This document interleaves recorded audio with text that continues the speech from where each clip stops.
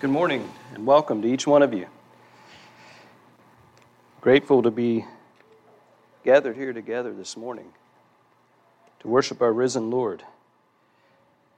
This morning I want to look at a psalm, and before I do that, I think it's important to understand the setting surrounding the writing of the psalm. What was going on in the psalmist's life when he wrote this? The psalm I'm going to be looking at this morning is a psalm of David. And let me give you a really quick overview of his young life. At this point in his life, commentators believe that he was about 20 years old. And so as a young teen, David was such a talented musician that he was sent to the palace to play for King Saul. And soon after that, also as a teenager, in an act of faith, David had accepted the challenge of the Philistine giant Goliath of Gath, and he had killed him in battle. As a result, David was given great wealth and honor. The king gave David his daughter and had him serve in the palace. In 1 Samuel, we're told he wouldn't allow him to go home to his father anymore. David's best friend was the king's son, Jonathan. And Saul also made David a commander of 1,000 men in the military. 1 Samuel 18 says, all the people and Saul's officers approved of this appointment of David to be over 1,000 men. David was so successful as a military commander that the people of Israel loved him, and the women danced in the streets and sang about his victories. This was an exciting time in David's life, and things were going really well for him. It would have been very easy for David to become arrogant, big-headed, and self-sufficient. Then Saul became jealous of David, and everything changed. Radically changed. Saul tried repeatedly to kill him. I'll just briefly mention, he tried to kill him in different ways. From indirect, he'd send him out on mission impossible in enemy territory, thinking, the Philistines will take care of him, and then I won't have to. David comes back victorious. He tried direct ways. I'm going to pin him to the wall with my javelin. And he tried that several times and missed. David went from a celebrated military hero to a fugitive running for his life. In desperation, David fled to Gath, the city that Goliath was from. And remember, this is just a couple years after he had killed Goliath. He goes to Gath, and he's carrying Goliath's sword. You'll remember he stopped off and got Goliath's sword from the priest. He got some bread, and the only weapon they had there was Goliath's sword that had been stored there. And David said at that time that, give it to me, there is none like it. So apparently, it was recognizable. Can you imagine? Put yourself in David's shoes. You're running for your life, and you go to the city of the giant you killed carrying his sword. There's none like it. It's recognizable. The man's desperate to get away from Saul. He'll try anything. I'm going to jump to 1 Samuel 21 and read from verse 10, a couple of verses into chapter 22. 1 Samuel 21, starting in verse 10. Then David arose and fled that day from before Saul, and went to Achish, king of Gath. And the servants of Achish said to him, is this not David, the king of the land? Did they not sing of him to one another in dances, saying, Saul has slain his thousands, and David his 10,000s? Now David took these words to heart, and was very much afraid of Achish, king of Gath. So he changed his behavior before them, and pretended madness in their hands. scratched on the doors of the gate, and let his saliva fall down in his beard. Then Achish said to his servants, Look, you see the man is insane. Why have you brought him to me? Have I need of madmen that you have brought this fellow to play the madman in my presence? Shall this fellow come into my house? David therefore departed from there and escaped to the cave of Adullam. So when his brothers and all his father's house heard it, they went down to him there. And everyone who was in distress, everyone who was in debt, everyone who was discontented gathered to him. So he became captain over them, and there were about 400 men with him. That's where we'll stop. F.B. Mayer said that the cave of Adullam is described as a dark vault, the entrance of which is a low window in the perpendicular face of a cliff. Its position made it possible for him to cross over from one country to the other as occasion required. This cave is located in a wild, rugged area, very mountainous, and David was familiar with the Judean wilderness from being a shepherd there. So it was natural for him to go to the area that he knew well, was comfortable in. It is believed that David probably wrote Psalm 34 in the cave of Adullam. I'm going to be turning to Psalm 34. I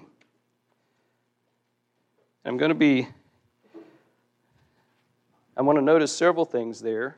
First, you'll notice that several times David contrasts the righteous and the wicked. David had watched Saul disobey God and be rejected by God as king of Israel. Saul was tormented by evil spirits, and he was threatened by David's success, and he slowly descended into madness.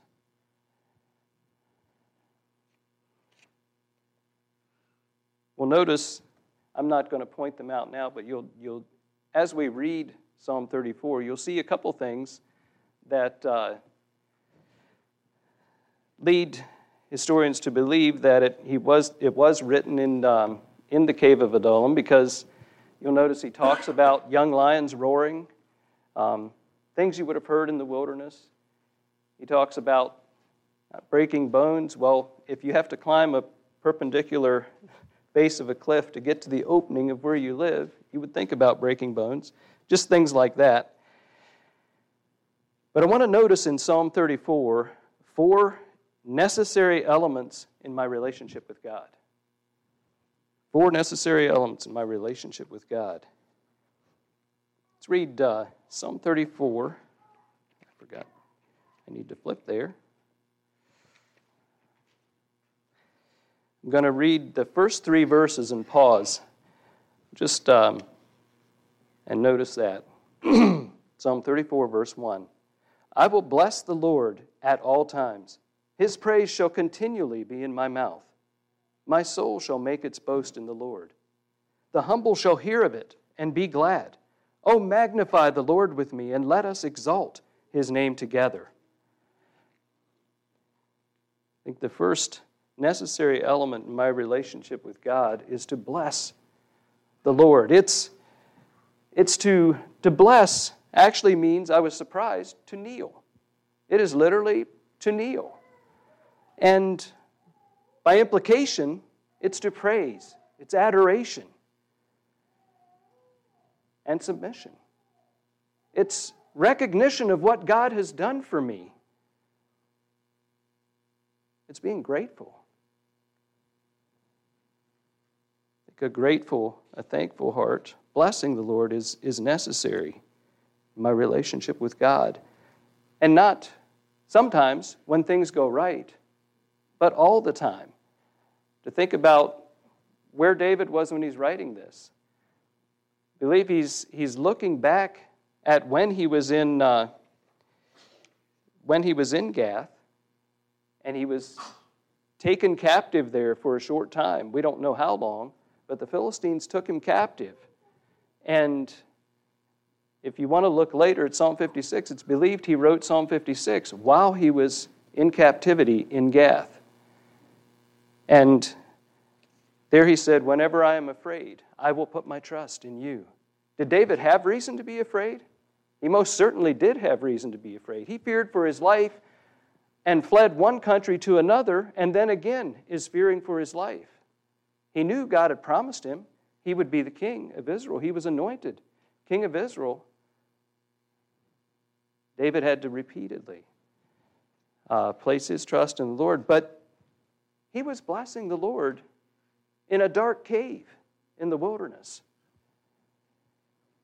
at all times. I think the next phrase defines blessing the Lord. His praise will continually be in my mouth. Read verses 4 through 8. The second thing I think that is necessary in my relationship with God is seeking the Lord. Verses 4 to 8. I sought the Lord, and he heard me and delivered me from all my fears. They looked to him and were radiant. Their faces were not ashamed. This poor man cried out, and the Lord heard him and saved him out of all his troubles. The angel of the Lord encamps all around those who fear him and delivers them. Oh, taste and see that the Lord is good. Blessed is the man who trusts in him. In verse 4, he says he sought the Lord, he heard him, delivered him from all his fears. Fears from his horrors, from the things that he dreaded. Those fears can be known fears, which in David's case, he was running for his life. They can be fear of the unknown. But the things that I dread, God delivered him. Verse 5, the word radiant. They looked to him and were radiant. That word is used elsewhere to describe the joyful expression on a mother's face when she's welcoming her children home. I wish I had a picture here this morning to put up on the screen. There's a picture Ann and I really like that was taken of Ann's mom as we were coming home when they lived in Sioux Lookout, and we came up to visit them, and a number of family members were riding together. And as we got there, we parked in front of the house and were walking in, and they came and opened the door, and we snapped a picture of them in the door before we got there. And I think her face would fit the radiant very well. So the joyful expression on a mother's face when she's welcoming her children home, it's how those who look to the Lord will be. The Lord hears and answers. Verse 6 is David's testimony. This poor man cried out, and the Lord heard him and saved him. You know, when the Philistines in Gath seized David, he cried out to him.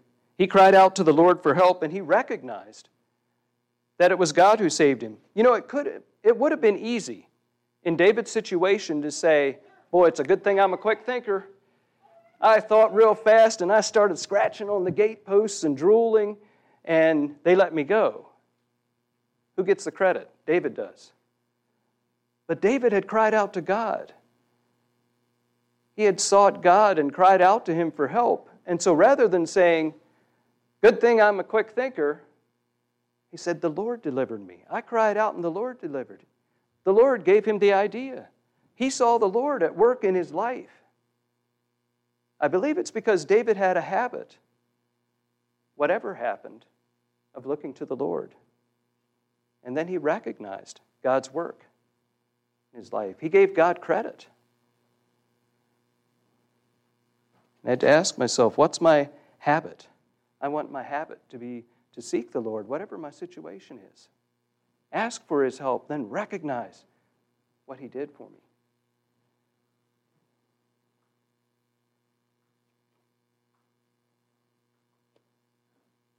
Verse 7, the angel of the Lord encamps all around those who fear him and delivers them. I had to think of 2 Kings chapter 6. It's a familiar passage. I'm going to turn there quickly.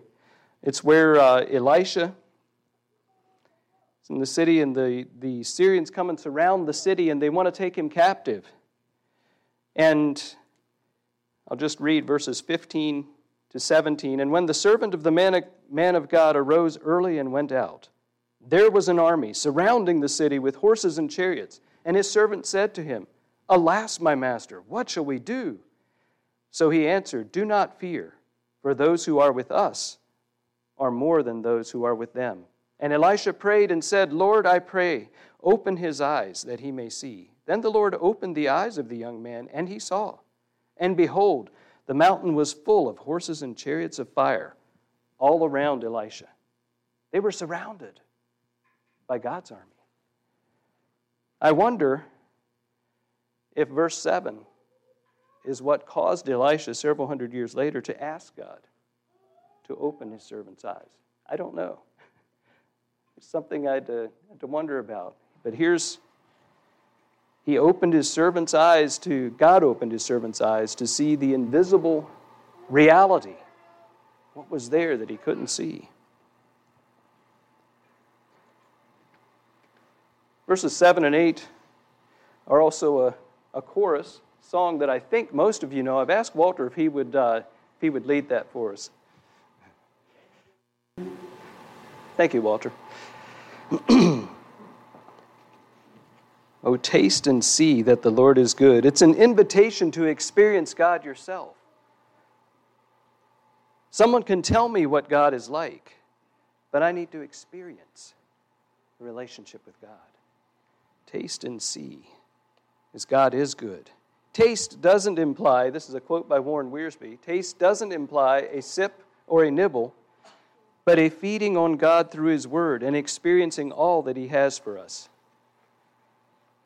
I think of 1 Peter 2 and 3 in connection with that. As newborn babes, desire the pure milk of the Word, that you may grow thereby, if indeed you have tasted that the Lord is gracious. So the second necessary element in my relationship with God is seeking the Lord. The third we find in verses 9 to 16, and that is fear the Lord. Starting in verse 9, O fear the Lord, you His saints, for there is no want to those who fear Him. The young lions lack and suffer hunger, but those who seek the Lord shall not lack any good thing. Come, you children, listen to me. I will teach you the fear of the Lord. Who is the man who desires life and loves many days that he may see good? Keep your tongue from evil and your lips from speaking deceit. Depart from evil and do good. Seek peace and pursue it. The eyes of the Lord are on the righteous, and His ears are open to their cry. The face of the Lord is against those who do evil, to cut off the remembrance of them from the earth. Verse 9 tells us that there is no want to those who fear Him.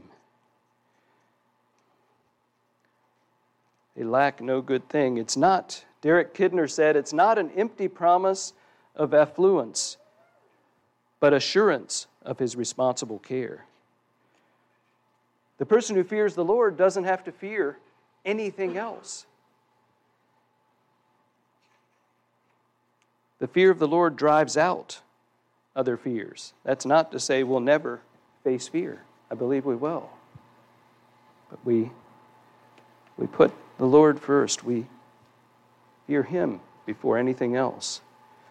There are verses 13 and 14, I think there are three things here that describe the fear of the Lord. Those three things, the first one is to keep your tongue from evil. That's a tough one. I think most of us will struggle with that one. What is it? James says the tongue is a world of iniquity. The tongue is a small part of the body, and yet it's so hard for us to control. There's a poem, Power of Words. A careless word may kindle strife. A cruel word may wreck a life. A bitter word may hate instill. A brutal word may smite and kill. A gracious word may smooth the way. A joyous word may light the day. A timely word may lessen stress. A loving word may heal and bless. Psalm 141 and verse 3 says, "Set a guard, O Lord, over my mouth. Keep watch over the door of my lips." I need God's help to keep from sinning with my mouth. I need God's help in guarding my lips. That's the first step in the fear of the Lord. I'm to keep my tongue from evil. Second, I'm to turn away from evil and do good. You see that in verse 14. Not just keeping from evil, but actively doing good. It's both turning away from evil, departing from it, but actively doing what's right and good. And third, also in verse 14, seek peace and pursue it. And to seek it, search for it. And then to pursue. When I find peace, then pursue it. Go after peace. Do you ever have to pursue peace? Or does peace always come easy? Some of you are smiling. Peace doesn't always come easy. Sometimes it takes a lot of work, and sometimes you may say, boy, is it worth it? I don't know. This has taken a lot of effort. I had to think of when I was a teenager, Harold Byler lived on the farm right here, just across the field, and he had a beagle. Her name was Dee Dee, and we liked to hunt behind this beagle. She was an excellent rabbit hunter. Typical beagle, very friendly. Also typical in that you get her out there and on the trail. I don't know if most beagles don't listen well, but this one didn't. It was typical in that she just kept on going. She didn't want to come back. She wanted to spend her whole life hunting. Well, we'd get her out, and if the rabbit didn't circle around to us right away, we lost interest pretty quick. We wanted action. And Dee Dee would just keep going. We'd start out behind the farm there, and she'd end up crossing the tracks and going back on a farm we weren't allowed to go on. She'd go on back in Herman and Patty's Woods. She'd go all over the place where she wasn't supposed to be. The only way we knew where she was is we could hear her. She'd stay out for a couple days. Once I was over at Harold's house 3 days after we had been rabbit hunting, and he said he hadn't seen Dee Dee since. And he said, come here, let's go out back. And we got away from 28 and went behind the farm buildings and listened. And sure enough, you could hear her bawling back there on the other side of the railroad tracks. She was still pursuing the rabbits. When she came back, she would be thin. She hadn't eaten properly. She would be hungry, limping. She had thorns in her paws. She'd have scratches on her face and burrs in her coat. But Dee Dee didn't let anything stop her from pursuing the rabbit. She was determined. I think that's a picture of how you and I should pursue peace. It's going to be hard. It might be painful. We'll get some wounds, but it's worth it. And part of fearing the Lord is to pursue peace with the people around me, at whatever that costs.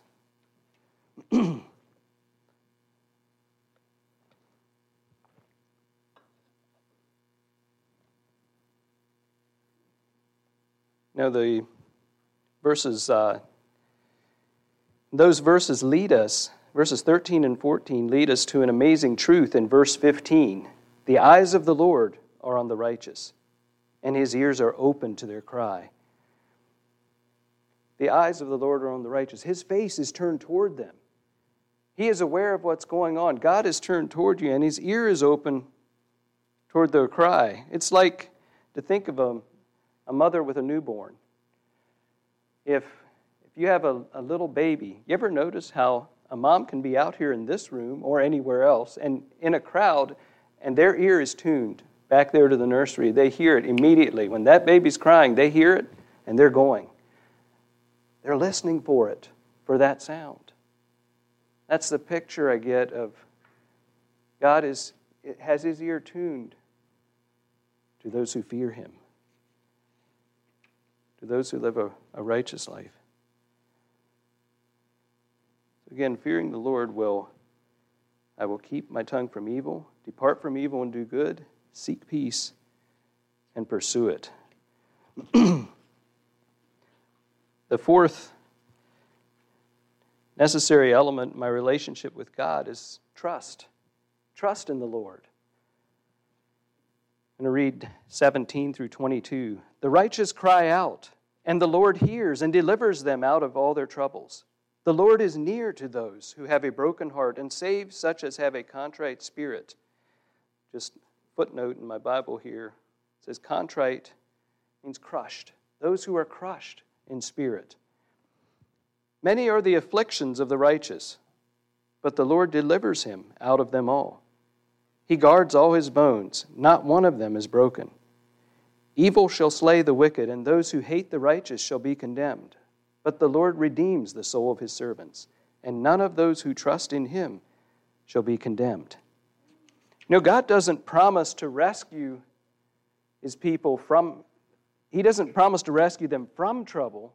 He promises to rescue them out of trouble. In other words, we will have trouble. God doesn't promise us a life of ease. There's a big difference between being rescued from trouble and being rescued out of trouble. Experiencing trouble, but being rescued or delivered in that. David Ackerman told this story. For 2 years, scientists sequestered themselves in an artificial environment called Biosphere 2. Inside their self-sustaining community, the Biospherians created a number of mini environments, including a desert, a rainforest, and ocean. Nearly every weather condition could be simulated except one, and that was wind. Over time, the effect of their windless environment became apparent. A number of acacia trees bent over and snapped.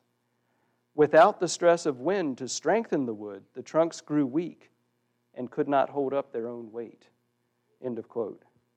I think it's good for us to remember that whatever God allows in our lives is for our good. Even if it's not something I enjoy, even if it's something painful. God has good intentions toward us. God loves us and He knows what's best for us. And everything that He allows will be for my good.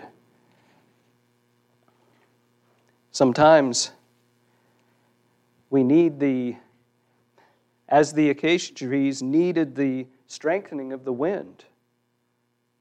Maybe you and I need the strengthening of adversity.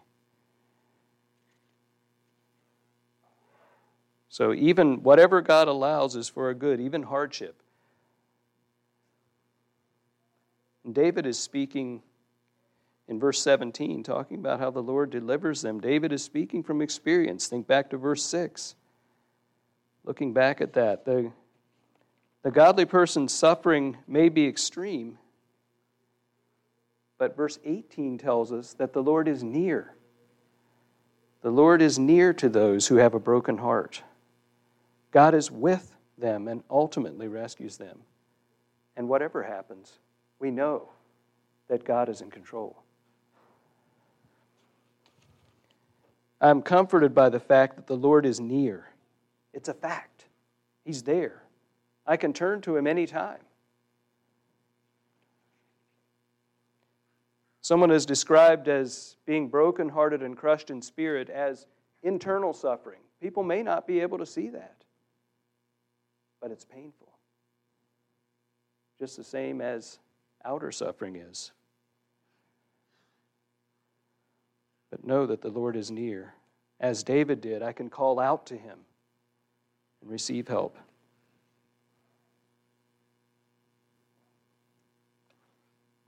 Verse 20, He guards all his bones, not one of them is broken. The Apostle John quotes this verse in John 16:36, and he's speaking about Jesus' crucifixion, saying this was prophesied about Jesus. None of them are broken. And as Dave mentioned, we will be focusing on that this evening. This psalm is actually an acrostic, and each each verse starts with a different letter of the Hebrew alphabet in order. The acrostic ends at verse 21, and verse 22 stands out because it's added on. There's no corresponding letter there, and it's added on, summing up what has been said in the rest of the psalm. Verse 22, the Lord redeems the soul of his servants, and none of those who trust in him shall be condemned. I think of Romans 8 and verse 1. There is therefore now no condemnation to those who are in Christ Jesus, who walk not after the flesh, but after the Spirit. And later on in Romans chapter 8, verses 33 and 34, who shall bring a charge against God's elect? It is God who justifies. Who is he who condemns? It is Christ who died, and furthermore is also risen, who is even at the right hand of God, who also makes intercession for us. That is why we're gathering this evening. That's what we're gathering to remember and celebrate, that there is no condemnation toward those who are in Christ Jesus. God paid a price I can't imagine to obtain what I can only begin to fathom.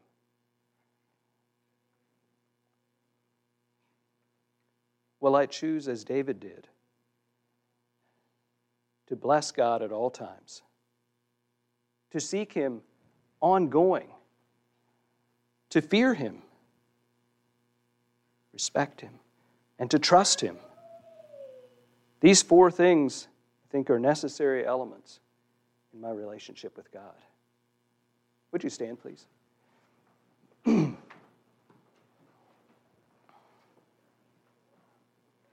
Let's pray. Thank you so much, Heavenly Father, that we can come to you as David did. Lord, may we make a habit of turning to you. May we be aware of you, ongoing, constantly. And whatever we're doing as we go about our work this week, may we be aware of your presence, of our responsibility to you, aware of what you've done for us, looking for ways to honor you.